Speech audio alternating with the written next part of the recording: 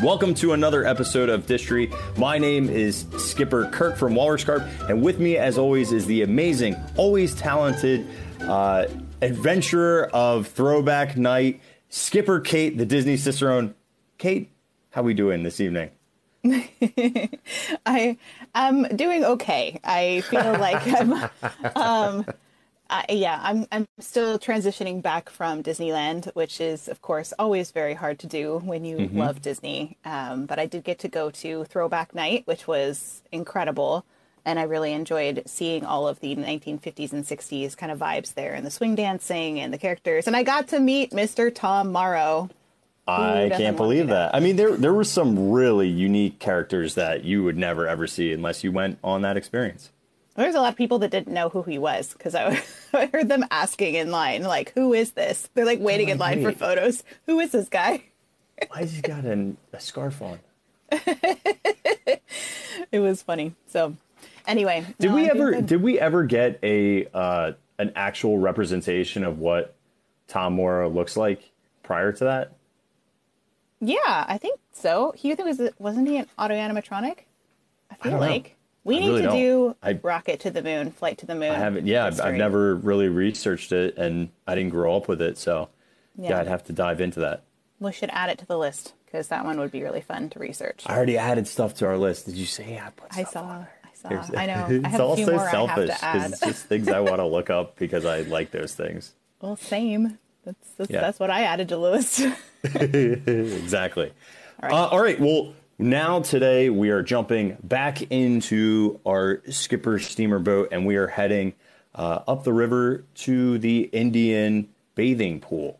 So we have just left our Cambodian temple. However, we paused. We were doing lots of Cambodian history and a little bit of religion as well last week. However, we want to now start at Ganesha and then move forward, correct? But you want to go backwards first. So let's do that first. Go ahead. A little. Just because I was in Disneyland, and of course, when we are in the parks, we take an extra long look at some of the things, especially when you're studying something like we are with Jungle Cruise. I feel like every time I'm on it, I'm looking for certain things now.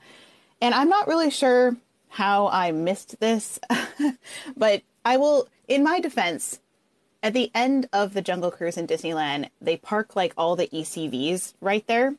So I've never been able to have access to this particular area because it's always full of ECVs, right? But there is something that is at the end of the Jungle Cruise, and it is a carnivorous plant. I know. When you sent me that text, I was like, that is so cool. Because for the longest time, you and I were convinced that it only existed in the Walt Disney World queue. So that throwback to Mark Davis that Kevin Lively brought back to life. Yeah. It's even trying to get out of its cage by pulling on the bars, which is really fun. And they also have a few nods to Dr. Leonard Moss. So they have little samples, and then they have they actually, I don't have a photo of it here, but they have a clipboard that has notes to Alberta Moss on it, and it talks about all of the plants, which is really fun. And I'll post that later in our Discord. But so this is Dr. Leonard Moss's pack. That in Florida version is actually on his back, but in Disneyland it's not. He's up the rhino pole and he's got it on his back. Yep, but in Disneyland's version, it's at the exit, which I think is really interesting. So, yeah, that's something. And then one more small thing that I found. You remember way back when we did our landscaping episode of the Jungle Cruise, and we talked about how they didn't have a lot of money, so they were trying to use a lot of ingenuity in their design, right? And they took some orange trees and walnut trees, and they flipped them upside down and put them in the water. And we saw some of that on the vintage footage, right? Well, I don't know how I ever missed this, because I think these are fake versions of it now. They've just recreated them, but they're there. This was one I took this week. Yeah, that's awesome. Yeah. And I mean, you've noticed it too, because in the future, when we talk about the snake scene, that snake scene has one of those flipped over orange trees. It's basically the same style and look, which are very Banyan-like in a way. The structure of them are very, so it's a smart way to use agriculture that's close to represent something. you know? They just tossed them in the water, made it happen.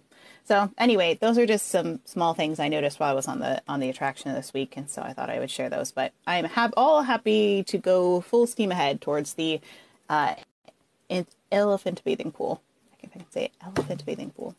All right.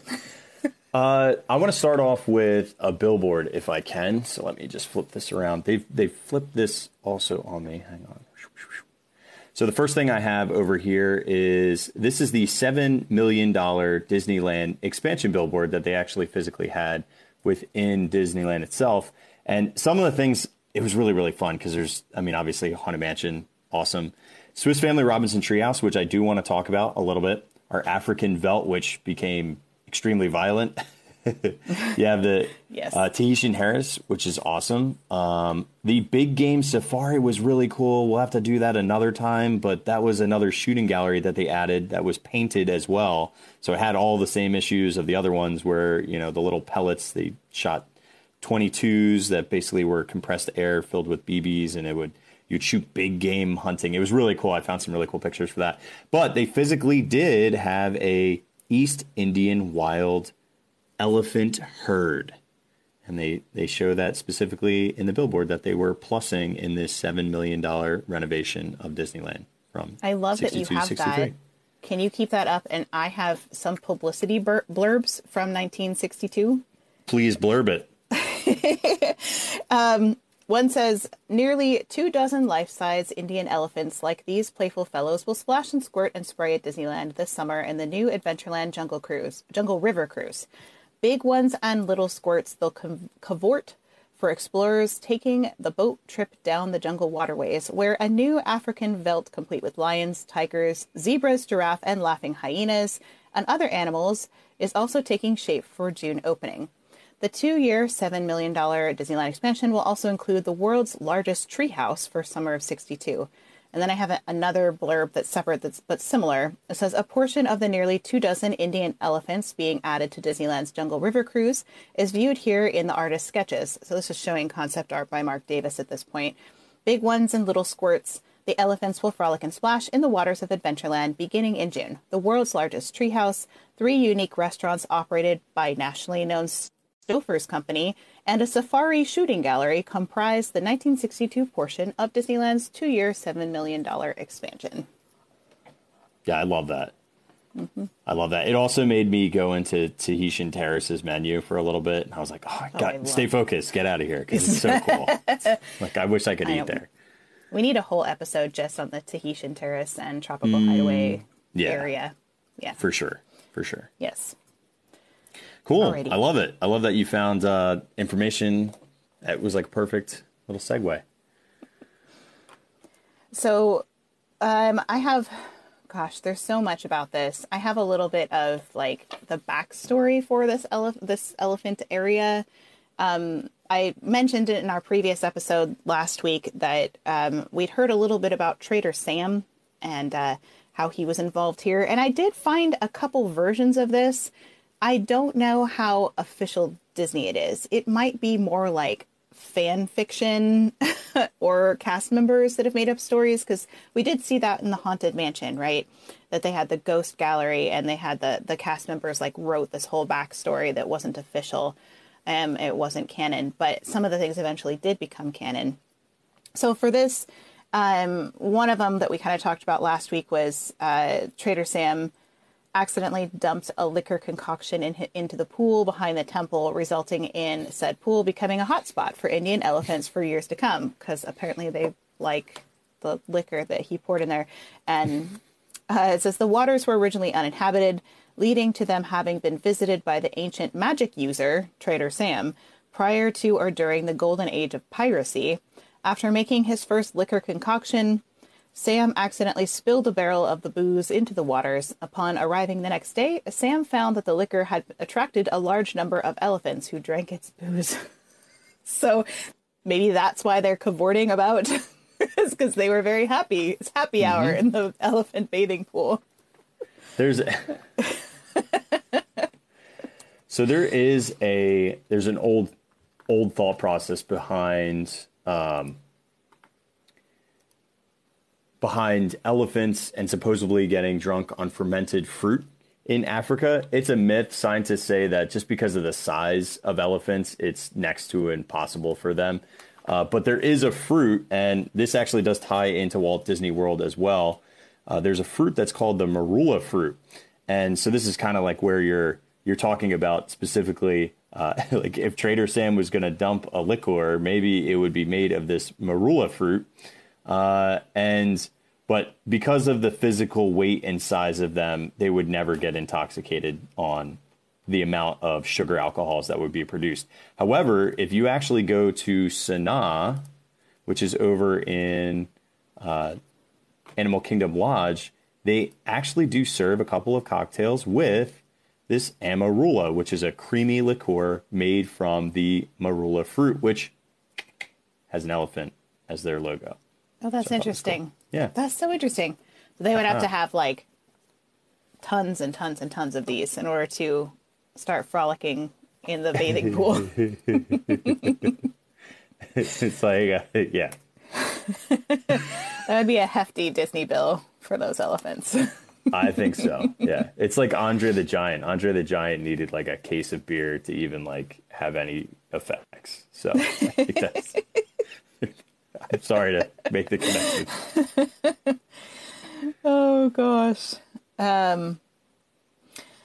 So I have, let's see, where should we go from here? Because I have things that just of like the structure and concept art of these elephants. Should we kind of talk about that first? Hang on. I just want to show one thing real quick. So if you do go to Sanaa and you do want to get this, there is a specialty drink. I've actually had it. It's called the Painted Lemur with amarilla fruit cream liqueur, tangerine liquor, South African combined with a chocolate striped glass to look like a Madagascar lemur's tail for $14.50. And they do have a lounge there too, so you can actually get that. I would try that. I would drink that. That sounds good. It's kind of chocolate martini-ish, but fruity would be the best way to put it. Interesting. You know? So yeah. Well, thanks for that, Kirk. That's fun. Yeah. No worries. Okay. Do you want to move? We could kind of move through it as the scene, or we could talk about concept art first. What is your... I mean, I have all the concept art right in front of me. So if there's something specific you want to talk about, I've got the entire book and and then of course, Blaine Gibson's sculptures before we actually get into the scene. Because I'd rather talk about concept first. Yeah. And then show what actually occurred second. Okay, let's do that. Okay. So let's talk about concepts. I know that I have this quote from Blaine Gibson. I think it's in the book too, where he says he's talking about sculpting these elephants and creating them because he didn't do the original ones. Okay. But he did do them when we redid the attraction in the 1960s, or parts of the attraction, I should say. So he said, in redoing the Jungle Cruise, I hadn't worked on the original animals, and we didn't like those very much. They were rather crudely done. I don't mean to put anybody down, but they weren't all that they could be. Mark Davis came in with these wonderful little sketches and concepts, which were very much more inspiring, and so I had done a whole bunch of scale models of these. We had actually made a three-dimensional setting of these and then sawed some of the plaster cast elephants off so they'd fit in the water. Jack Fergus, who did all of those Museum of the Weird sculptures, by the way, for Mark Davis, Jack Fergus and I were the entire model department at the time. We had to do the sculpting and painting, and he was such a wonderful model builder that we didn't need anybody else. There's lots of discussion among the design team at WED, and Walt was very involved in this. And then he also said, Jim Casey also did a lot of good work with me on sculpting the elephants down in Disneyland. Both Mark and I were animators, so making sure the elephants had expressions that people could relate to came naturally. We did discuss how much caricature to use with Walt, and he always had the last word when he saw the models. So, I'm sorry, I probably should have done drawing first, but here it is. No, you're okay. We can go with the flow. I also found, you know how auction houses are great to find things for sale. By the way, there was a piranha that sold. I don't know how much it sold from. That was in Disneyland, and I freaked out. I was like, see, that would be like if I had money, like that would be a silly thing that I would have in my house. But I did find one of the maquettes that sold for about $3,000, an original from, now this is from Walt Disney World, but just kind of gives you an idea of what these maquettes would have looked like, which I think is just kind of cool. I found one as well in an auction house. Yeah, and this is identical to the original, you know, some of Blaine Gibson's and some not. And I think it's important that we point out here that none of these elephants in the bathing pool have tusks. So that implies that they are all female elephants, at least the adult ones, which I think is really interesting. And I think I found one. This is another one that was from an auction house. Look like this. And this should look pretty familiar to you because it's the one you see in the attraction. Yep. That's definitely the most famous of all the elephants, which is used several times, at least in the Walt Disney World version. You have way more elephants, too, than us. Well, I don't know. You guys have a lot of repeat elephants. We have a lot more variety of elephants, I would say. Fair enough. So I showed this one earlier when we were talking about cavorting elephants. And so we have this one. We have Mark Davis one. This is another Mark Davis concept art picture for it. A lot of these black and white sketches. What we know of Mark Davis is he always did a lot of this exploratory work when he was assigned something, where he would kind of create all these different scenarios and play around with it and see if he could find, to see what works and what doesn't. And so some of the stuff ended up in the attraction and some of it didn't. That happened a ton with Mark Davis's work. Yeah, I love that. And frankly, the humor and the expressionism within, you know, not only are these non-communicative to humans, like you have to do everything either expressively through motion or through facial features. And I just think he always did such a nice job. It's like almost like cartoonifying real life in a humorous way. And I think he was fantastic at that. Yeah, and I love this one, although I don't think we actually saw this one in the attraction, where this elephant is kind of like flinging his trunk up in the air and then shooting water. It's really interesting.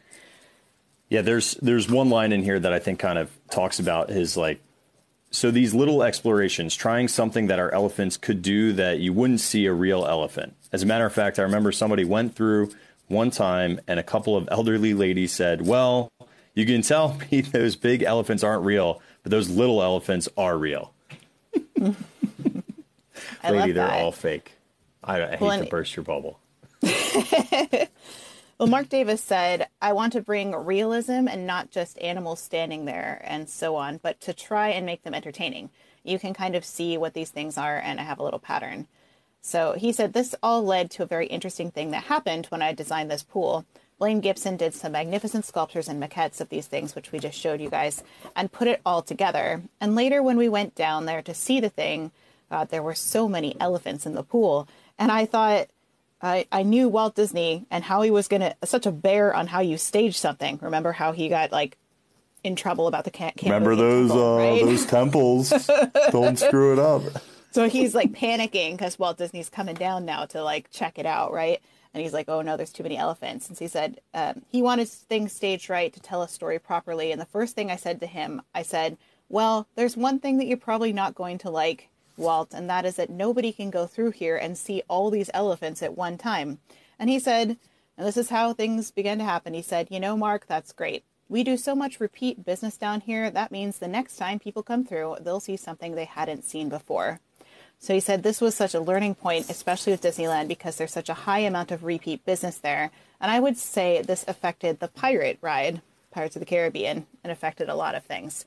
This is where they started to develop that concept of it being like a cocktail party, or being it like where you're kind of just drifting in and seeing a few things and you got to go back and see it again. So, well, it was a big part of it because remember, earlier guests had given the remarks that we don't need to go on the Jungle Cruise. We did that last time. So it was clearly not worthy enough to spend money a second time. So now I think they're understanding that the more, the better in terms of being able to drive attention so that somebody could have a unique experience, which is crazy to me because you and I have been on these attractions so many times, and yet every time I go, I find one more detail. That's Yeah. like very commonplace. Yeah, I found two this last time. I was like, what? Yeah. It's so And they highly weren't small detailed. ones. They weren't like little innocuous ones. No, it's like ones I mean, I might have noticed the trees like in the water before, but I never really like made the connection to it. Right. You know, I'm like, oh, that's what that is. Yeah. So I loved that they also storyboarded this animation of these elephants like animation in their films. So very unique way of going about this because they're doing storytelling. So I said, any one of these things by itself is relatively meaningless, but when you see a whole area full of elephants, each doing something different, but all related together, this whole thing takes on a form of life, which is the meaning of animation. So Kirk is then showing you there this whole scene where these elephants, these two little baby elephants, are squirting each other, and it's storyboarding it like they would a movie, showing you how this goes, which I think is fascinating. I don't know if we actually got this scene. So a lot of this we didn't get. He said We that. don't have one that has elephants squirting each other now. Well, and he said at some point, I don't know if I have the direct quote, but he did say at some point that he realized that just because you storyboard it and you write it out and you draw it doesn't mean you can't do the same things in animation that you can necessarily do mechanically in real life, or at least you couldn't at the time with their limited technology. So he made some of these really fabulous animations that didn't exactly come to life as he had hoped just because of the limitations of the technology at the time. I would love to see them come in now, though, because we could do it now, I bet. Although, can we all agree that it's sometimes practical effects just tend to be better? Like projection faces, I'm over with. I'm over with me too. Audio animatronics, cool, no problem. I'm glad it was a big leap, especially for like Frozen Ever After, because it was like one of the first to actually do that. And they're way more convincing now on like Seven Dwarfs Mine Train. And for you, that would be Snow White's. What did they rename it as? Snow White's. Snow White's Enchanted Wish. Enchanted Wish. So like they still, they look good, but man, there's nothing better than just regular old fashioned audio animatronics. No, yeah, no, I agree, 100%. I did find this. Oh no, I just lost my spot. I found that picture that I was showing of the elephants cavorting earlier. I just found this. It's like them. Come on, focus with them cavorting in the without the water there, with no legs. It's so weird to see them on those like platforms in the dreams. I know, right? You know, it's like scaffolding that they're all sitting on. I mean, it makes sense, but it's just interesting. Here's some of the little ones too, Yeah. just chilling on the platforms. Also shows that the water is not terribly deep there. No, it's super short. It's deeper in the hippo pool because they have to like go down and then back up. So the hippo pool is the deepest part. And then in terms of creating these and thinking about them and how they wanted to present them, they were trying to do something that would get an emotional reaction out of people. So Mark Davis said, there are many little ideas and little things, some describing animation and more completely that I later discovered we were able to do. And I was not really at this time fully understanding the medium that they worked in. So that's how he's saying like we couldn't really do what I had planned. He said, but again, I was trying to create some things that people understood and trying to make something that people related to and something that they could possibly react to. So he was trying to, personify these elephants in a lot of ways, they can connect to two little elephants squirting each other like siblings, right? Or these elephants like during happy hour, like climbing all over each other. But there's like, well, I love in that storyboarding, it shows the reactions, right?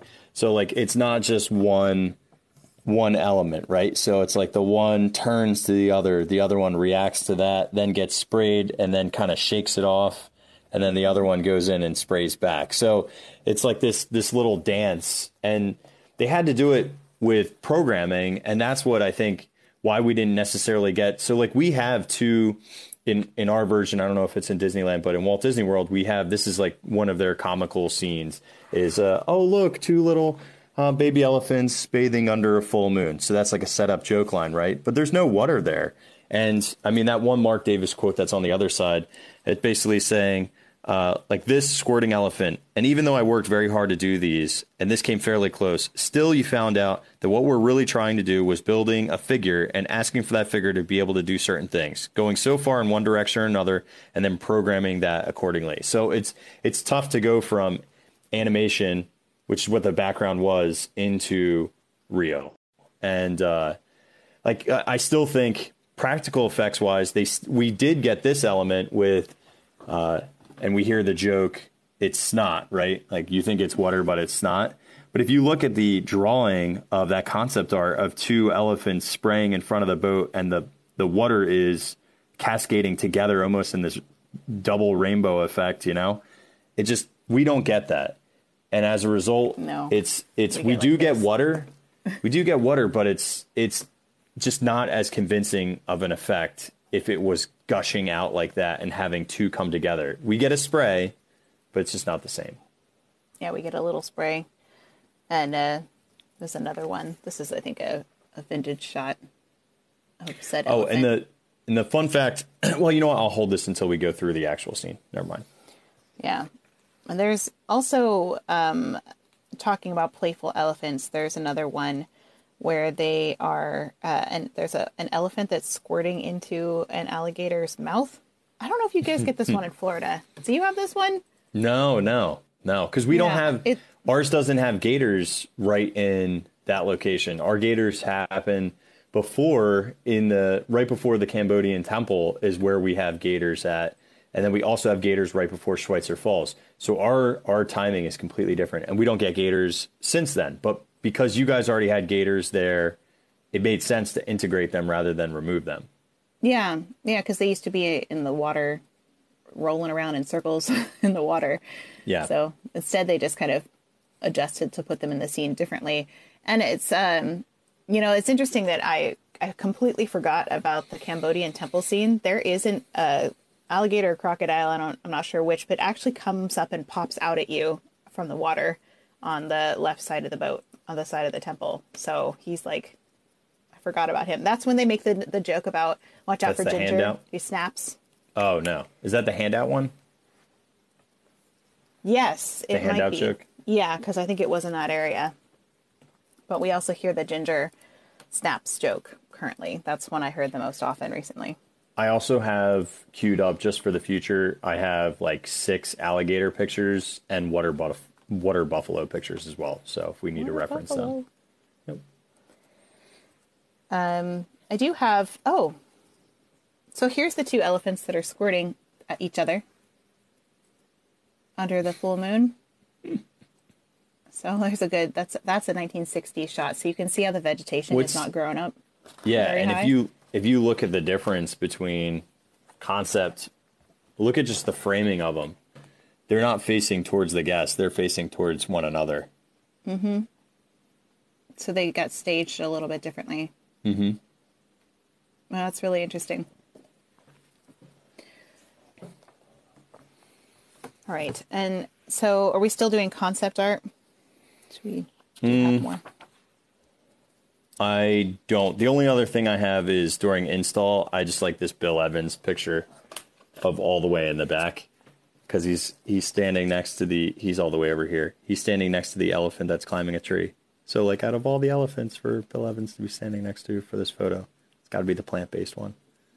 And that is when they they did a refurb of them, so that's not from their original install. Yeah, this was saying that this is from the reinstalling the elephants in April 1963. It's a date from that. And this is a picture of the model that they made for this entire new additions by Mark Davis. And you can see his concept art sketches are just sitting in a shelf, kind of in the back, as references as they're working in the model shop making this model, which is really fun. I love that. I love that little telescope thing that they like put down that gives them the birds or the like the boat view as they're going through the model. I know, I love that. It's so cool. It's so fun. That's like It's such so a fun ingenious. way to do that. So they can make the models not quite as big, right? Because you think of like the They make one them for huge. Pirates of the Caribbean was like 40 feet. So they could scale them down a little bit. In terms of concept art, I do have this one that is just a colored version of floating through the bathing pool. And it's kind of interesting because the elephant that squirts you is kind of on the side there. Looks like there's two of them, maybe. Yeah, there's in that picture versus what actually happens, that is lacking of elephants. Yeah. Well, the one that is in the waterfall, can we talk about that one a little bit? Sure. Because that one is really kind of interesting. So I call it the bathing elephant. I've heard it I don't know. nicknamed Bertha. I don't know if that's true or not, but I don't know. Maybe we heard should that. go back because I might be skipping ahead. Should we go back and move scene by scene first before we go to it? Because I don't want to. if you're going into the real attraction, let's go back to Ganesha. Let's start there. Let's start do at the it. beginning. Let's go there. Let's and go then back. when we get to the end, stop. Okay. All right, let's get us into I got some- excited about the bathing elephant. I'll hold on to my story, but I've got something really good on it, and you're going to be Yeah. really excited. So I'll just hold on to it for now. I gotta hold the excitement. Okay, so we had seen this briefly last episode with Ganesha. And Ganesha, do you have any pictures that you could pull up? Because I do want to talk about Ganesha and the significance in We Hinduism actually- and Cambodia. But We don't have this elephant currently. We only No, have but the I- big stone elephant.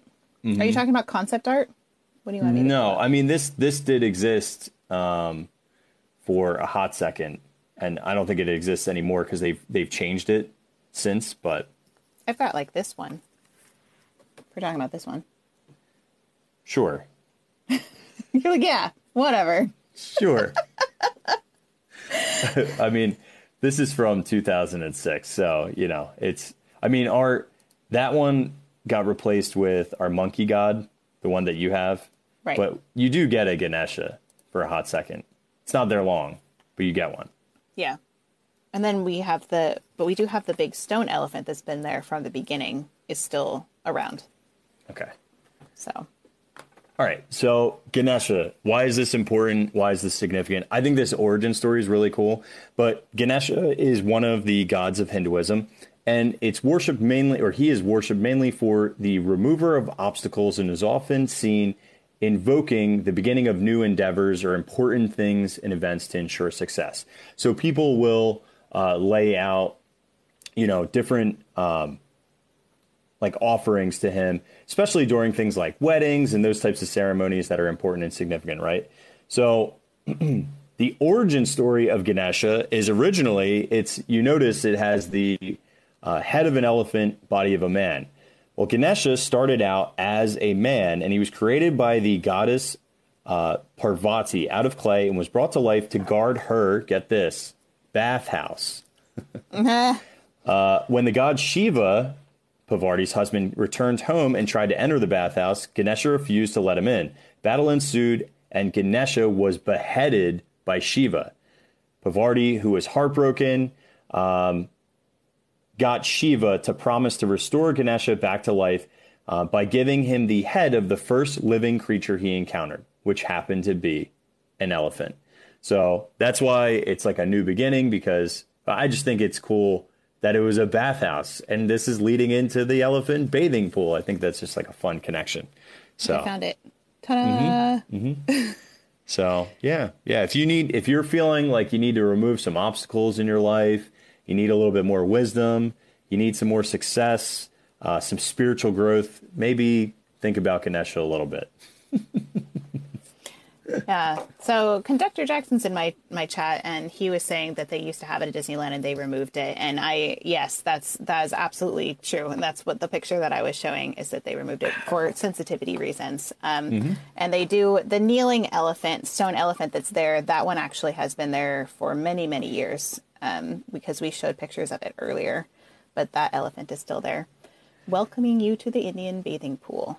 And of course, because Imagineers create everything in a vacuum and never use cultural significance, there's lots and lots of Cambodian temples, Indian temples that all use all Ganesha imagery, including our Cambodian Angkor Wat. So Ganesha is there as well. Which, if you missed that, we talked about that a lot in our Cambodian temple basically episode. all we were. It was I felt like it was Legends episode. of the Hidden Temple is what we were doing last week. I missed that show. That was, it was a good fun show. Times. I feel like I would have done so well. It really bothered me when they would do the last scene and they'd go through and they always would run directly into the gods. And I'm like, what are you doing? Like, this is you were doing the worst job. Like, have you even watched the show before you came on this thing? I would have mapped out every single room like a crazy person before I went on, but that's just I know. That's like when we were all yelling at the TV, like, you're going the wrong way. Like, or faster. Mm-hmm. Gosh, that brings it back. Okay. Now, before we go into the elephant bathing pool, should we take a gander of just some pictures of the old Crocs? Yeah. Because that's basically what's getting replaced here at this point. Yeah. So, all right. I have a lot of pictures from the 50s. So this is going to be kind of a slideshow, but I'll auditorily, for those that are listening, I'll just describe what we're seeing. So here's a gator who looks like almost like ceramic in... He's like bumpy. Yeah, he's yes, bumpy is a good way to put it. And big googly eyes. This is from 1955. You get the rhino in the background. And then, of course, on the banks, you're getting another alligator. You guys have lots of gators. And we now, do. They're everywhere. Favorite, you and I know personal favorites from Disneyland are these ones from, this picture was from the 1956. These are the circular track gators that went round and round and round and round and round, which is awesome. I also found some imagery of Mr. Bumpy on like Mr. Bumpy. He's like sitting on a lathe being constructed, which I thought was really cool. Yeah, and you can just see, you can also see the circular tubular track below. And then he's like a alligator dentist looking in there as he's inspecting the teeth. And then of course our Bumpy comes back again for our pinup. What did they call the names of these ladies? Do you remember? You were the one who found this a long time ago, but I did find another picture where they brought in like basically pinups for it. It was I'd have to look at their names. Some of them were like Miss America. So. Right, but it was like a photo shoot specifically to promote the Jungle Cruise, but it was just interesting how they chose their models. These like fancy girls dressed up in high heels with elephants and gators. Right, it was very strange by today's standards. And then here's our gators with the gator track, which kind of looks like a little roller coaster inline tubular track, you know? Like this is pre-Matterhorn. These are the Matterhorn. I'm trying to find the one with the guy. Oh, you found it. Oh, good. Please stop. We need this. Please stop. You know I was going to have it. I was worried that we wouldn't have that. No. It's so important. And he's wearing like plaid Bermuda shorts, which is amazing as well, as he's going round and round riding those gators as they move around through the water, which I think is this is all great. It's so good. Jackson says they're just Crocs because they don't have alligators. The Jungle Cruise because there's an entire joke about it. I think that's true. Mm-hmm. I think they're Crocs. It could be. But my gosh, I love that so much. It's like you could tell if they're Crocs or gators based on if they cook in a pot or a pan, because Crocs only use crock pots.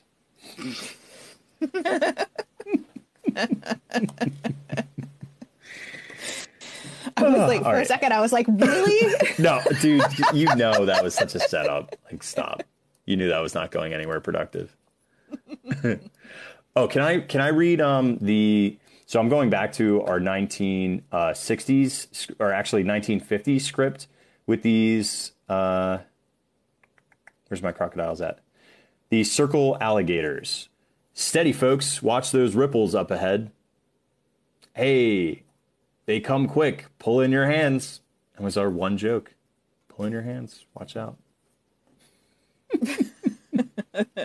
So bad. But mm-hmm. But we do get Smiley, so Bumpy actually gets a name. Well, there's old Smiley, the granddaddy of them all. His Yeah, big old old bumpy Smiley. teeth. We have Old You have to keep Smiley, your and then hands. there's Ginger. They all have little names. Mm-hmm. And then, of course, the joke that still gets told today is the one for the elephant bathing pool, and says, "Look at all the elephants on the river today. This comes as a complete surprise to me because I had no idea these guys were going to be here. If you want to take pictures, go right ahead. All the elephants have their trunks on." So interesting about that joke. Check this out. I found this is. Oh, I like literally lean this on the mouse pad. That's not gonna work. So this was on Disney Docs, and it's like mocked up. Like so this was somebody's script because there's like a big old staple in the side. I have no idea the time period at all. However, when we get to, and this is what's so crazy about it, when we get to the elephant pool, it's saying elephant pool entrance. This is the elephant god Ganesha guarding the entrance to the sacred bathing pool of elephants. Hushed tone. Whole herds of playful Indian elephants migrated here during the morning, afternoon, evening, and these rites are seldom witnessed by civilized man. And then look what's handwritten. But don't worry, ladies, they all have their trunks on. So Interesting. who did this? Who wrote in this? I feel No like that idea. is a 1970s one from looking at that document. And that seems about the right time period. That's when we saw a lot of those jokes really start taking shape. So that's interesting. Yeah, I have to. I'll resend you this postscript on the side. It's a. It was the 70s. I'll leave it at that. I want to get into it, but if you want to see all of this stuff, if you go to Disney Docs, and we'll link it in our Discord as well. But my goodness, DisneyDocs.net. that's a pretty crazy. It's a risky. Yeah. That's a risque joke in there. Yeah, there's some that are you wouldn't hear today. We'll just say No. that. But it is true that a lot of the Jungle Cruise skippers they kind of worked on their own material, but they couldn't actually use it without approval. We talked about that in our Jungle Cruise script episodes. But they could come up with their own jokes and submit it for approval, and then other skippers, if it was approved, they could use it too. So it's entirely possible. A skipper came up with that joke, it got approved, other skippers started using it, and it became an official script. I love how entirely possible. I was listening to this one skipper telling stories. It was like an interview with him, and he was like, "We were allowed to wear whatever. So I'd wear like Hawaiian shirts and a little captain's hat, and man, that gun, I'd fire at anything that moved, just to make that thing less boring. Because in the 50s, we had no jokes, so I would just fire at anything that moved." I love that. That's awesome. Yeah. Oh gosh. Okay. So we saw Ganesha. We saw the Crocs. Oh, hang on. Head. We're not going in yet. We can't. Okay. We can't because we need to take a nice vantage point view of the new elephant bathing pool from the amazing Swiss Family Robinson treehouse. So This was cool in my research. So the film came out, in the 60s? Maybe 1960, something to that effect, Swiss right? Family Robinson.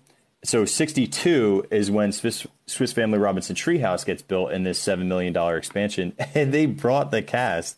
And the cast are a bunch of goofballs in here. And then there's Walt. But the best part is, watch what they bring in to do the ribbon cutting. They bring an ostrich. And they ride him, and there's Walt with an ostrich, which I just love. And then they bring an actual Swiss ambassadors, and they give them a Swiss flag for this thing. Maybe because they got the one wrong when they put it on top of the on the Matterhorn. But they're like, let's make sure he has a Swiss flag this time. Here's what I wanted to point out is that here's the Swiss Family Robinson cast looking out on. They had these not. What would you call this? It's not a periscope. It's not a telescope. Yeah, sure, telescope. But this looked out onto from the Swiss Family Robinson treehouse onto the Indian bathing pool, which is pretty cool vantage point. Just thought that was neat. I don't know. Do they still exist? Before it got closed and is getting a refurb and all that stuff, did they have still those telescopes to look out or no? don't remember them, but that doesn't mean I feel like they might have disappeared when it became Tarzan. I have a feeling. There's a lot of things got taken off of that ride when they converted it. Maybe it'll be back though. It's starting to look pretty neat, the Adventureland Treehouse. I looked it up. It's 1960 for Swiss Family Robinson. So it's 2 years before then. Yeah, that's what I thought. 1960 and then 62 is when the treehouse gets built. Also, I think in this scene, right, weren't the water buffalo in this area before the elephants, or am I wrong? I mean, I don't think there's any water buffalo now. No, there isn't now. I think the water buffalo were there. Yeah. So, I did find they were selling these Kodachrome slides of the water buffalo. So it's hard to find pictures of the water buffalo, but this was an actual slide. I don't think they're in the bathing pool, though. I think they were in a different location. Now, I looked at a map, and the map was showing it either just before or just after. But then they get moved anyway. After. Okay. Yeah. So but still, either way, they get moved. But they were there prior. Mm-hmm. So, water buffalo. I love water buffalo. I think I have one thing from a script about water buffalo too. I just pulled up. We're doing water buffalo talk, or I would have been more prepared. We're not really doing water buffalo talk. We're just like, I love the water buffalo. I know. It's. Oh, I don't have anything. I thought I had something from the 1950s. Oh, I do. The only thing here it is. This is the line about the water buffalo. And here's Double Trouble, water buffalo. That's all I got. Yeah. There's only one water buffalo now, and it's sitting next to the bow at the end of the attraction. Yes, that's true. Sad. So sad. Yes, it's changed. Okay. I have a few pictures because a lot of these elephants, until we get to the one that's climbing out, a lot of these elephants are just, we've already showed the ones that are the elephant squirting into the mouth of the croc. And we have, I love the ones of like the transportation though, of these like elephants, like how when they were moving them and installing them. Do we want to talk about the one that's climbing out? It looks like he's climbing out of the water, because I love that story. Ooh. Yeah, go ahead. I have a picture queued up right now. Okay. So I call this the tree climbing elephant. This is actually something Walt insisted on having, and it's only in the Disneyland version. You don't see this, I don't believe, in the Florida version, correct? Like you guys don't have Negative. This. We have no tree climbing elephant. Okay, so this is a quote from Blaine Gibson. He said, "So we had this whole layout of the Jungle Cruise, the bathing pool, the elephants, and the Lost Safari, very much like it is now. Walt came in and saw our model, and I remember he said, you know, we need an elephant climbing out on the bank, maybe reaching up for some of the branches, like in our nature pictures. And then he pushed his pants down a little bit so he could get that elephant look, and he used his hand for a trunk and got up on a chair. And I actually went ahead and modeled him as that elephant. It's still in Disneyland on the far side of the pool, climbing up on the bank. It was Walt's acting that made me visualize the elephant like that, like the others from Mark's drawings, but Walt was the inspiration for that one. So all the other elephants were inspired by Mark, but this elephant in particular was inspired by Walt Disney standing up on a chair and pretending to be an elephant, grabbing something down from the tree. He says Walt liked it later when he saw it. And then Mark, I think Blaine said it was kind of a dumb idea because we didn't realize the strain it would put on the branch of the tree he was pulling. So like logistically, it maybe wasn't the smartest idea. But this elephant in himself was actually inspired by Walt Disney. And I always thought he was just like trying to escape the bank because he's not actually grabbing. I have one from today. Let me pull that up. But he's not actually grabbing onto a tree today. So he always looks like he's just trying to escape the pool. Like he's trying to get out. But he's not. He was trying to grab a branch that was that he's no longer grabbing. So Walt Disney's elephant, which is so fun. If your kids ever sag their pants, just go, hey, quit being a Walt Disney elephant. Knock it off. Yeah. So I love that one. And I love that he's still there, even though he's not grabbing onto anything now. But the tree climbing elephant, a unique one. And then, okay, are we allowed to talk about the bathing elephant yet? Or you have more of the other ones? Yeah, no, go for it. I'm so excited. Okay. So there is this sketch of Mark Davis with this elephant. And this was actually done a little bit later. I think this was actually way later. This is Mark Davis with his little bathing elephant. His little umbrella. I've heard reports that this elephant that's in the shower too long, getting some wrinkles, was actually added later than the other ones. And so I have some fun pictures from that. I've got this one that we've shown before of them transporting this little elephant down the Santa Ana freeway, which is super fun. And then this one of them actually like installing it or doing some renovations in wetsuits, which is pretty neat. But this bathing elephant, from what I've heard, was actually from the 1964 World's Fair, had an attraction called Ford's Magic Skyway. And in it, they had, we'll have to do a whole episode on that because it's a whole thing. But they had this point where you kind of go, you're in like prehistoric times and you have like the early man, okay, fighting a woolly mammoth. And I think I have the video queued up here. Let's see if it'll play. But this actually shows what this looked like. His skills as a hunter and toolmaker trapped the mighty mammoth and gave his world its name, the Stone Age. Never were the exploits of primitive man depicted with such realism or such good humor as through Walt Disney's marvelous new technique. So there's this elephant, this mammoth that's in it. From what I hear, because they did not actually take this attraction back to Disneyland because of a falling out they had with Ford, essentially. This mammoth was repurposed for that elephant in the bathing pool.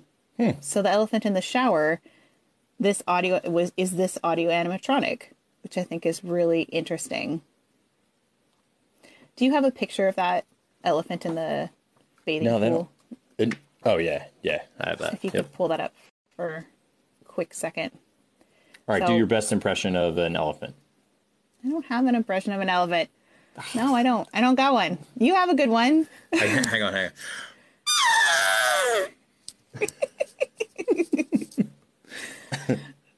But okay, so I have to mention, not only do we have Ford's Magic Skyway, can I just take us on a tiny little rabbit trail?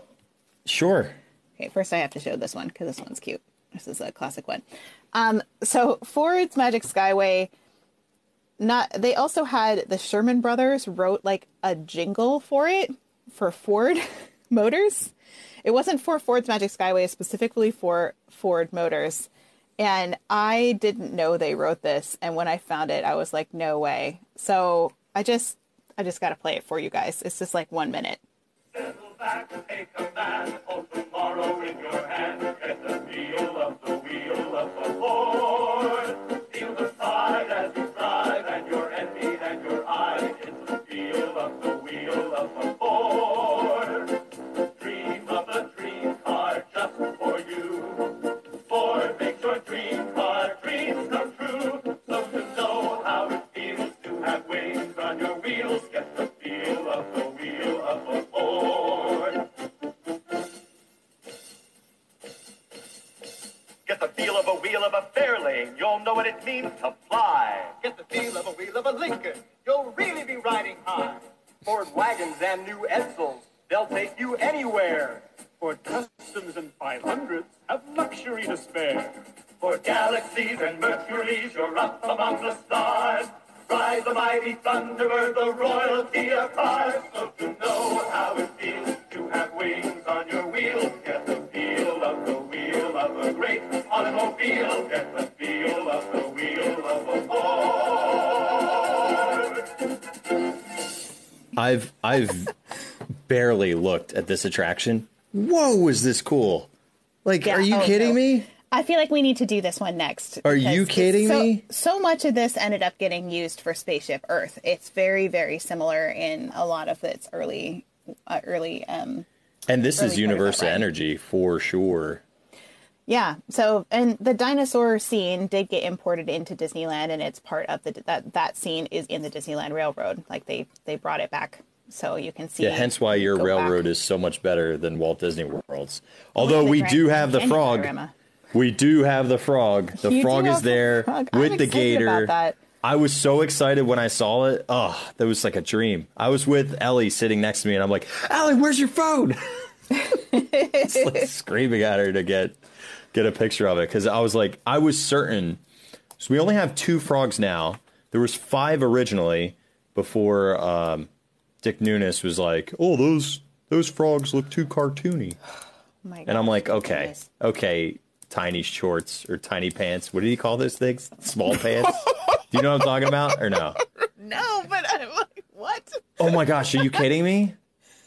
Oh, I've been doing research on the Polynesians' wave system for Seven Seas Lagoon, and like Dick was the person who was like the huge proponent and push for that, but there was too much erosion. It created too much of a wake for all the boats. So they ended up shutting it down. They restarted it years later. It never happened, but eventually Dick does get a surfable wave in Florida, Central Florida, at Typhoon Lagoon. So it's like a great story. But one of the like little offshoots, because you know how like every good video has like little offshoots. It's about he tried to promote for like 2 summers the concept of like basically they're like formal pants, but they're really short. I've not heard about this. Oh my gosh, it's tiny gosh. pants? Are you kidding me? I feel like Pants I'm talk. sorry. Come I've got on us. That's awesome. He had like a ridiculous name for him too. The amazing tiny pants. Oh, hang on. I'm not gonna get into it because I will have a Tiny TikTok pants. up for it. But look, it's Dick Nunes wearing tiny pants, firing a Oh my cannon gosh, off. look at those socks. Yeah, that was the whole thing. Was that it was like basically like you were wearing a suit up top, but had like long socks. Okay. What is his tiny That's pants? a look. Look at those knees. It really Yeah, highlights look- your knees. There is the president of Walt Disney World trying to push tiny pants. And basically, he wanted to wear shorts because it was too dang hot. And he's like, Bermuda shorts should be here, but let's make them fancy. I love that he has like penny loafers on with his. I mean, if you're gonna wear shorts, why are you still wearing a full suit jacket and socks that come up to your I don't- knees? Like, what's the It's- point? Welcome to Dick Nunes and the Dick tiny Nunes. pants. I promise love you, that. Yeah, it's very funny. And that picture was with Donald dressed as a pirate and them firing off a cannon is when they opened Beach and Yacht Club. Oh man, that's And that's what he hilarious. wore. Oh my gosh. So good. He was trying to create a trend and people didn't follow with that. They weren't on board. Tiny pants never made it. Oh my gosh, I love that so much. Well, back to the waterfall scene for a second. I'm going to mention that so when the fair closed in 1966, that's when they say that they then put Big Bertha into the waterfall scene. That is that elephant's name, Big Bertha. In case you didn't know, Big Bertha, they tell some jokes about that, so usually people do. But cannot to be confused with the Luminaire fair organ of the same name that's in 1900 Park Fair, which is also called Big Bertha, but no relation, just kind of a fun coincidence. And they did drive it down the freeway in Burbank, like I showed you previously. Let me see if I can find that. But I think that's one of my favorite Disney photos, is them like that and like the pirates going down the freeway.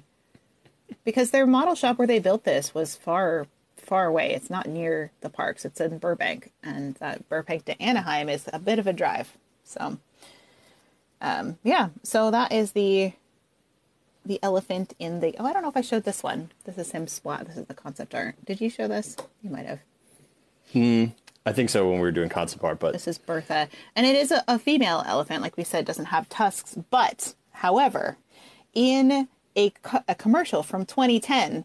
They actually mistakenly made Bertha voiced by a man.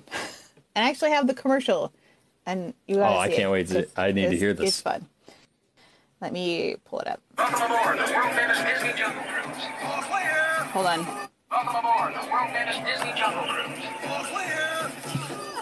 Ah, my neck is killing me. I'll tell you, this hat is killing me. I think the humans like it. Oh, they're just happy the twofer is back. What twofer? The one Southern Californians get. I've got to tweet about that. Hey, we're Southern Californians. I thought we were in Africa.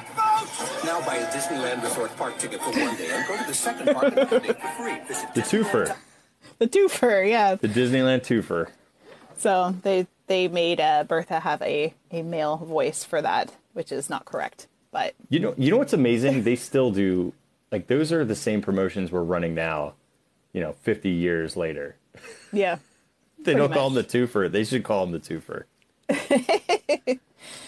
so that's mainly what I've got for the bathing elephant. I don't know if you have anything else to add to that. Yeah, the only one I have left, and let me just see if I can get a picture of it on Dayland, is the elephants that are shooting you, like, so the ones that actually shoot Oh, the water at the squirting boats. elephants. Yeah, Yeah, the squirting elephants.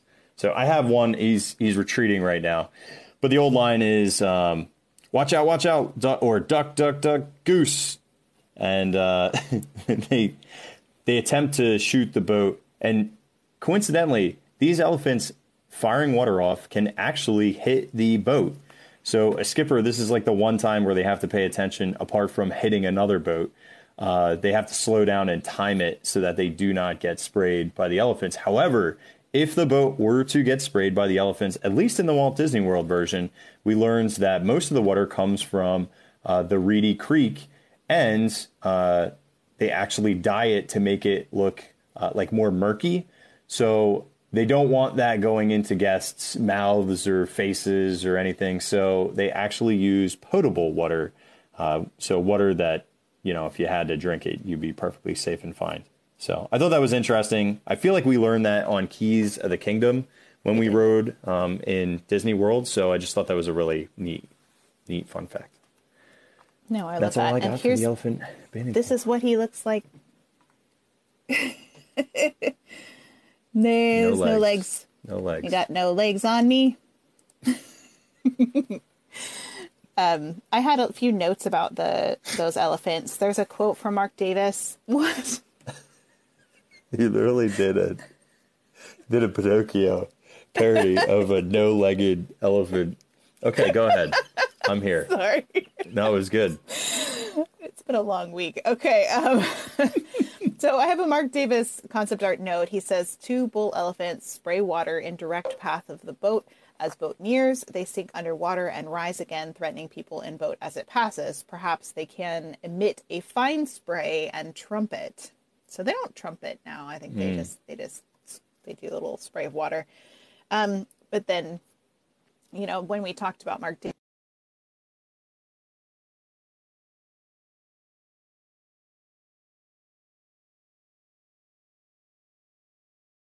Davis back and forth in the animation for this, and the trunk was supposed to like coil and then unfurl and then squirt water at that's the cool. top position.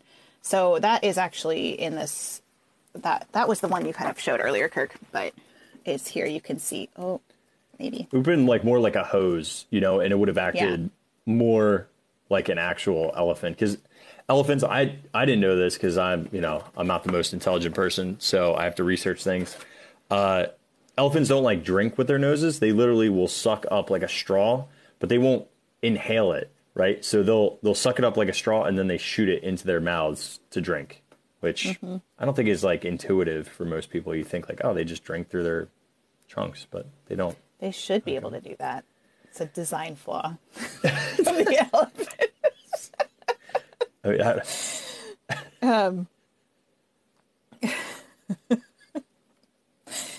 I mean, So I have another note from Mark Davis. He says, here's another drawing that I just showed you of the animation pattern, because at this time, Walt thought he wanted to see everything that a thing was going to do. Well, he was right in asking that, because he was spending an awful amount of money for it. The only thing was, we could never build things that could do all the things I could draw. This is the squirting elephant, and even though I worked very hard to do these, and this comes fairly close, still you found out that what you're really doing was building a figure and asking for that figure to be able to do certain things, going so far in one direction to another, and then programming that accordingly. So it says, this is the first squirting elephant. The cage intake valve next to him draws in water to feed Elephant Falls, Inspiration Falls, and the load area waterfall. So that is in this picture that I showed you. With this one, you can actually see this intake. That's what feeds the waterfalls. So that big, right here, that big hole that's next to him is a water intake. So I think it's interesting. Mm-hmm. I think that's all I've got for that elephant. Just past those squirting elephants, though, on the left in Walt Disney World, that's where they were planning to have a crocodile scene where they're trying to get the parrot or the hornbill, like we had in Disneyland that we talked about with the hornbill. They had originally planned to put it there in Walt Disney World, just past those squirting elephants. So instead, now you just have kind of a blank spot, and there's nothing there. But that's where it was supposed to be. That's where we get our plant jokes, though. You do your plant jokes anytime. I know. You could have had the crocs going after a hornbill. Come on now. You know, here's my thing. Put them in Adventureland's Railroad. Like, put him on from Railroad? Go from Main Street to Frontierland. There is no vignettes, no scenes, nothing. Yeah. Give us that scene there, please. It is terribly boring. It's so awfully boring. From Frontierland to Fantasyland is fantastic. That's an enjoyable section, because there's all these little. There's obviously you're getting all the things that you would get from Tom Sawyer Island and the Rivers of America. You're also getting like all these little Mark Davis scenes. You're getting next to Big Thunder. You're getting the Peter Pan scene. Like, all of it is great. Going under Tron could have been done better. It's terribly boring. What was up with that? I was like, they're going to do something really cool in this tunnel. And it literally is a white tunnel with tiny windows. Like, I would have made that like you were getting digitized. Do you know what I mean? So I don't know, missed opportunity there. But no pirate things, not even like barrels, a flag, a treasure chest. While you're talking about pirates, please let me do that for you, Disney. I'll buy all the stuff. I'll build the scenes. Let me do it. I can't stand that. Railroad. We even have Mardi Gras props backstage and things like that. Yeah, there's all kinds of things to see on the That's why I don't. Everyone loves the railroad. I am not a big fan, because I just think that it's just plants. It's just plants with. I mean, I love the train. The train's the train is great, but the train with something to look at would be beautiful. Well, and like Disneyland, when you go back. Oh, sorry, there's a huge beetle up there. I just got really scared. We're fine. Everything's fine. So if you're going from Main Street to Adventureland, there's like a jaguar that's like sitting, just a little statue of a jaguar. And everybody, I actually was sitting next to somebody. They're like, "Whoa, that's freaky!" Like, it was just like a plain black, like maybe it's a panther, but are they the same, jaguars and panthers? They are not. Animals. They're different animals. Might be a panther. In any case, there's a little animal that's in this, and you can spot him. So I know. I'll be safe, friends. It's okay. I'll be okay. A jaguar is more stocky with large, muscular bodies, where panthers are more slender and their limbs are not as stocky. It's probably a jaguar, if I had to guess. But in any case, there's things to look at there. So, before we leave the Indian bathing pool, I feel like we need to share this story about Tommy Walker, because it's a funny one.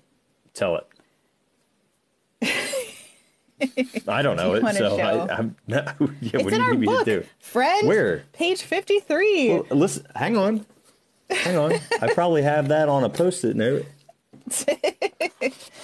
Okay, so Tommy Walker was like the head of entertainment. I gotcha. And there's a great story about him. I love that I guess this is from an in-house employee publication, The Disney World, from July of 1964.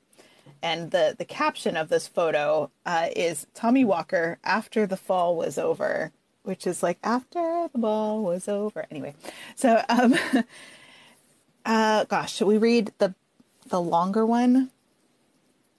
Let's do this. So let's talk about the one that's actually Mark Davis quotes. He says, Tommy Walker was kind of the head of entertainment. In my opinion, the greatest story about him happened on the Jungle Cruise. When Walt would go down to Disneyland, people would crawl out from under the rocks because they all wanted Walt to see them. Well, Walt really didn't give a darn, really, about who he saw. He had his list of priorities all made out. So all these people gathered around the Jungle Cruise to watch our maiden journey on the new redesigned ride. I had the elephant pool all set up, and this was the first time Walt would see it. Or for that matter, me too. But anyway, Walt, myself, and the guy driving were the only people in the boat. There must have been 25 to 30 people there, all around the bushes and everywhere watching our trip. Down at the end of the elephant pool, I had placed a huge elephant, which was kind of a dumb idea because I didn't realize, this is talking about this. Okay. I had placed a huge elephant, which was kind of a dumb idea because I didn't realize the strain, put on the branch of the tree he was pulling. So this is that Walt elephant that we were talking about. The elephant was in what looked like to be about 3 or 4 inches of water, and right on the water's edge. Tommy Walker was dressed in a wonderful, very expensive-looking gray tweed suit, bow tie, white shirt, and rubber boots that came to just below his knees. And he had planned what he was going to do to get Walt's attention. We got up to the pool, and Tommy said, "Hey, Walt, there's something that I would like to point out." And he goes to walk around with his rubber boots on with the elephants in what he thought was about 3 inches of water. The only thing is it wasn't 3 inches of water. It was about 4 or 5 feet deep. So he stepped off the edge of the bank and totally disappeared. Well, I think Walt laughed until he cried. I don't believe I ever seen Walt Disney laugh as hard as that. He laughed without stopping, and the tears ran down his face fully for 10 minutes. And here was Tommy Walker in his elegant suit, soaking wet.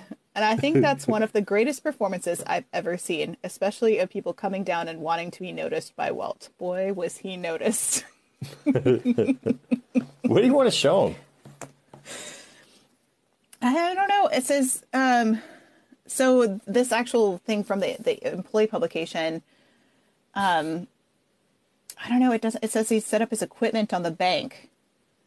The photographer had set up his equipment on the bank. And then Walt and Tommy wandered into waist-high water among the specimen in chest-high rubber boots, searching for just the right spot. Taking leave of Walt for a moment to explore for a still better position, Tommy stepped into what must have been unfamiliar underwater territory, for suddenly he disappeared from view in a frightening burble of bubbles. It was a convincing demonstration. Walt remained where he was to have his picture taken, while Bwana Walker struggled to higher ground, laden with jungle ride water and a better understanding of the same.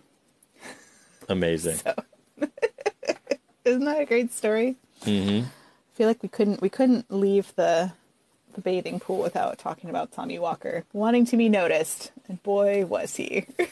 Would you take a dip in the elephant bathing pool if you could? Me? Mm-hmm. No, I would not get in that water. Oh, come on. No, I'm also not a big swimmer, so. Fair enough. No, my daughter had an incident with the Jungle Cruise River at one point. I don't know if I've told you this story. What? Yeah, not her like physically, but she was, I think, 18 months old, and I was holding her on my hip, and we were waiting in line to meet Moana, who at that point was like in the like Aladdin's Oasis area. This was before they had Tropical Hideaway, and there was these little like, I think it was windows or railing, and on the other side of it like was the Jungle Cruise River would go underneath it. So I was holding her, and she had a little Hey Hey doll in her hand because we were going to go meet Moana, and she was dressed as Hey Hey. And I don't know what she did, but she just like threw it into the water. And I was like, oh my gosh, like, Hey Hey. And she started crying because Hey Hey is gone and she wants him back. And I was just like, no, I'm like, no, no, no. So I'm not thinking, and I ran ahead and I was like, the first person I meet is like Moana, right? And I was like, Hey Hey fell in the water. She was like, I know he does that sometimes. He's a silly old rooster. That's what she said to my daughter. She's like, yeah, she's like, sometimes he does that to me too, which is really sweet. But the cast member, the character attendant, grabbed another cast member and they did fish Hey Hey out of the water. But they looked at me and they're just like, you probably don't want this back because it's been in that water. They're like, how about we get you a new Hey Hey? And so they bought my daughter a new Hey Hey, which was really sweet of them because they didn't have to do that. Yeah. But so she got her little Hey Hey back and we watched it very carefully for the rest of the day. But so every time I think about going in that water, I think of Hey Hey, and yeah, I wouldn't swim in it. Hey Hey made it. Just saying. I was amazed they were able to get him back out. They offered to give it back to us. They were just like, just don't give it to your daughter. I was like, I'm not going to give that to my 18-month-old daughter. We're good. Yeah, yeah. Most of the time when you lose stuff, it's gone forever. Our friend Jackson says you have to get a tetanus shot if you go into that water. So maybe don't swim in it. I'm already up on all my shots. I think I'm good. You'll risk it. I'll say for one shot, it's Risk like it for the biscuit. put your trunks on and get under that giant. Get next to Bertha. Get next to Bertha. Take a little outdoor shower with Bertha. A quick selfie and you're gone. No, we're not advocating you do that, friends. Nobody get out of the boat. No, you can't do any of this. Although I have to admit, if you get invited to events, you can do wildly interesting things that I never thought was possible. Like imbibing alcohol on the rivers of America. That was crazy. And then there was like this halfway to Halloween event that a bunch of people were invited to. And then they had a dessert party in the stretching room. I'm like, our invitation must have gotten lost in the mail because clearly they did not listen to our series on the Haunted Mansion or we would have been there. Just saying.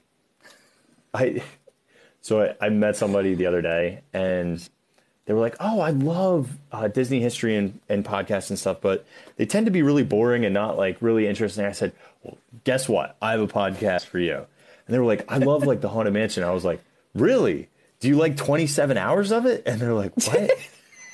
They're like, do you have an episode about the Haunted Mansion? I go, no, we don't have one. No. We have many. We have several. Many. We have tens of episodes. It's like, I want to listen to the Tiki Room episode. Well, you can listen to the 8 episodes of the Tiki Room. I know, not just one. Many. Yes, we are very much 11 episodes in for this series for Jungle Cruise so far. This was number 11. And we ain't done yet. Whoa, we still got a long ways to go. This is the best part is I know that when we get to Skipper Canteen, like we're gonna have an episode that's just the books, and we might not even finish all of them. No, there's so many. Well, I would say, you know what we didn't mention is that this is our 50th podcast episode. What? Do you know that most podcasts die by the time they're on the 20th podcast? So like we're already in the top 1% of podcasts because most people give up by episode 20. We've been doing this for basically a year long, and we just took it's a year today. A year today. Mm-hmm. A year today. That's crazy. Yeah. That is absolutely insane. Yeah. 50 episodes.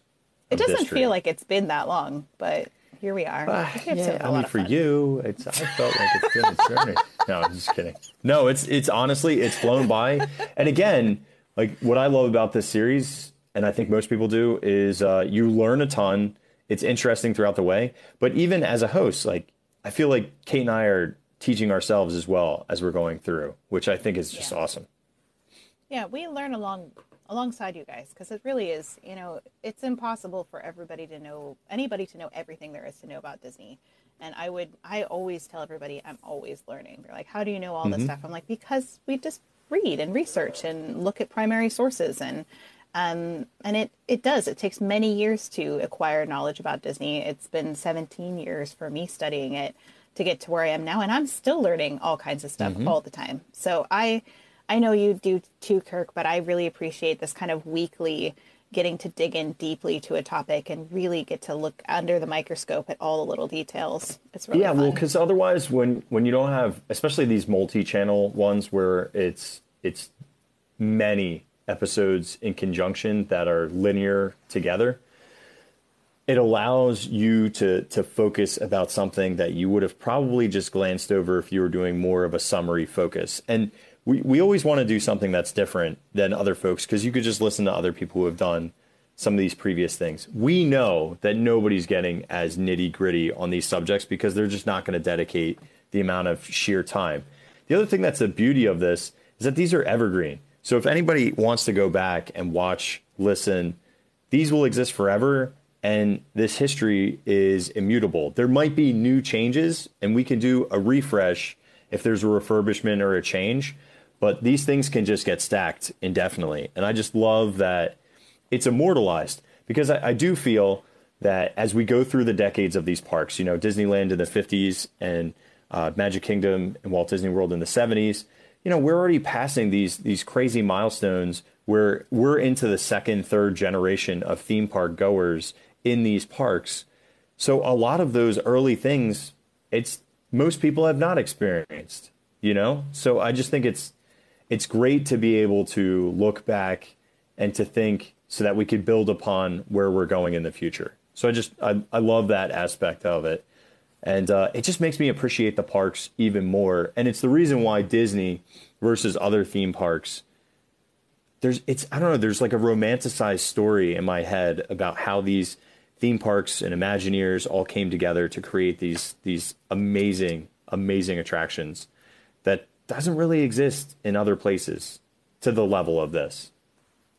Yeah, I think there's so much artistry, not only because it kind of started with all these movies and films, and then it transformed and morphed itself into the parks. And so it's not just like making a theme park for theme park's sake. It really is like it was birthed out of these films. It was made by these artists. And so for me, that's always what I love to study is the creativity of all these artists and how they work collaboratively together to create something that's bigger than themselves. And to me, that's always why the parks are so fascinating. Because I know I get people that are just like, oh, Disney's so fake, or it's so like corporate, or so this, and I'm like, now you have to understand that there's actual artists that are behind these things that got created. So whether or not what you feel about the company as a whole is a whole nother discussion for another time, but the actual attractions themselves, the designs of the park, the landscaping, it's all made by creative people. And I feel like there's so many lessons we can learn as they not only had successes but failures. There's things that apply to our own lives, and that's why I love studying it. I think the thing that draws me in to kind of just build on that, the thing that draws me in so much to the legacy is because they were trailblazers. They were the first ones into the fray in so many different ways, right?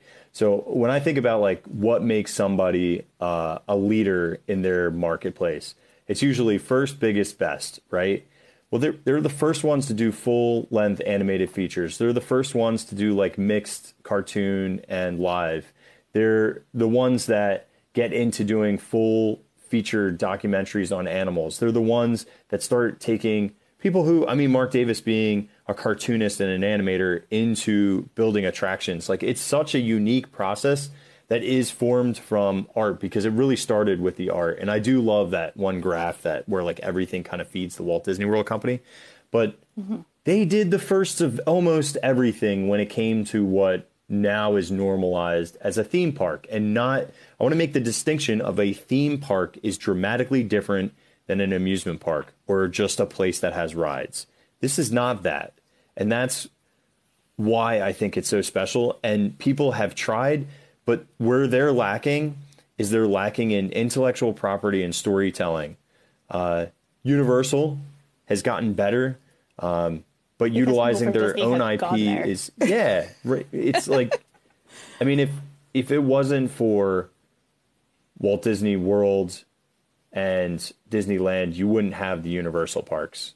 Do you know what I mean? Like they wouldn't have seen that path and then thought that they could enhance it.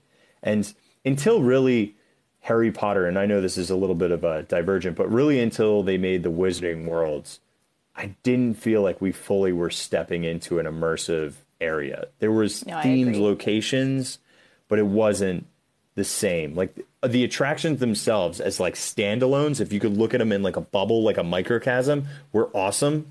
But once you stepped out of that, you really stepped out of being in a place and in a space where until they did the Wizarding Worlds, and that is a whole other level. They did a fantastic job there. Yeah, Disney has that way of transitioning you between lands too, where it feels somehow natural, even though it is not necessarily natural. Yeah, it's like disjointed normally, to Fantasyland, but somehow it works because of the way they transition you from one to the other. But yeah, no, there's so much. When people tell me that they don't like Disney, I was like, you probably just don't realize how much Disney history has influenced our popular culture. It has influenced city design. It has influenced some of our popular sayings. It has influenced our music, our art, our film. So even if you don't like it, everybody's allowed to like what they like. That's fine. But at least respect the fact that the history of it has influenced probably many things you do enjoy. And I think that's important for people to recognize. So, yeah. Perfect. No, seriously, like, how do you, I can't expand upon something that was so eloquently said. No, thanks. But anyway, I'm just excited that we're 50 episodes in for this podcast, and I remember when we were on episode 1 wearing pirate costumes, rushing through the Pirates of the Caribbean. That was crazy. We literally crammed that into like a 3.5-hour podcast episode. And I'm like, okay, we need to really do this differently. Thank you, everybody, for joining us for our 50th episode of Distory with Kate and Kirk. We have enjoyed talking about the elephant bathing pool with you all, and we hope that you've heard some new things that you haven't learned before and enjoyed this episode with us. Also, if you are interested in getting a shirt that says I laugh at Skipper jokes or I tell Skipper jokes, those are available at walruscarp.com. Kirk sells those ones. So those are really fun ones, and they have jokes on the back as well. So thank you for hanging out with us for this episode, and we will see you next week for more of the Jungle Cruise. Have a good night, Kirk, and everybody else. Good night, everybody. Thanks for hanging out.